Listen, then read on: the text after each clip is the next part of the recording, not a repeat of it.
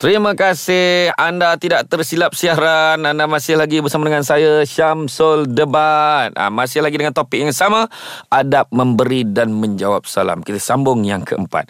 Yang keempat, yang muda memberi salam pada yang tua. Yang berkenderaan memberi salam pada yang berjalan. Yang berjalan memberi salam pada yang duduk. Yang sedikit memberi salam pada yang banyak. Sebagaimana hadis riwayat Bukhari dan Muslim. Ni adab dia. Yang muda bagi salam pada yang tua. Yang naik kereta, kenderaan, naik motor, bagi salam pada yang berjalan. Bukan yang berjalan bagi salam naik motor.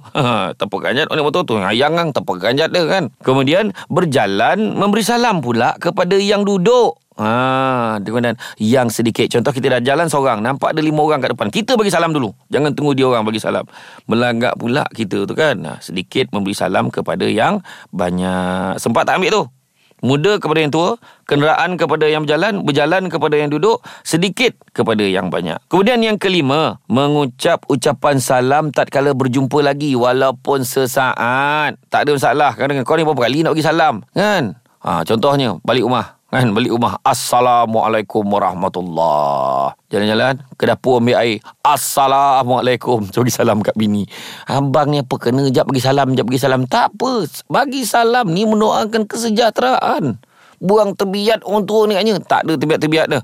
Sebab mengucap salam ini kita mendoakan kesejahteraan pada orang yang kita beri salam tu. Ya, ingat, mengucap salam tatkala berjumpa lagi walaupun sesaat, sebagaimana hadis riwayat Abu Daud.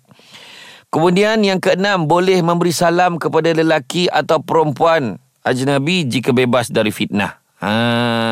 Di tempat terbuka kan, kita nampak perempuan, boleh bagi salam tempat terbuka. Kalau cara ni kan, kita berdua je, orang tak kenal. Ni menggatal lah, ni menggatal.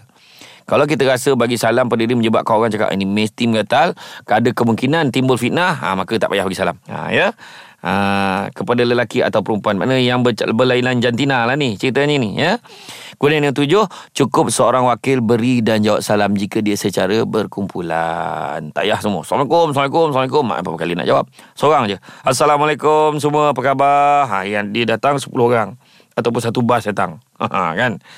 Itu yang ke-7. Apa pula yang ke-8? Jangan ke mana-mana. Kita akan jumpa lagi selepas ini.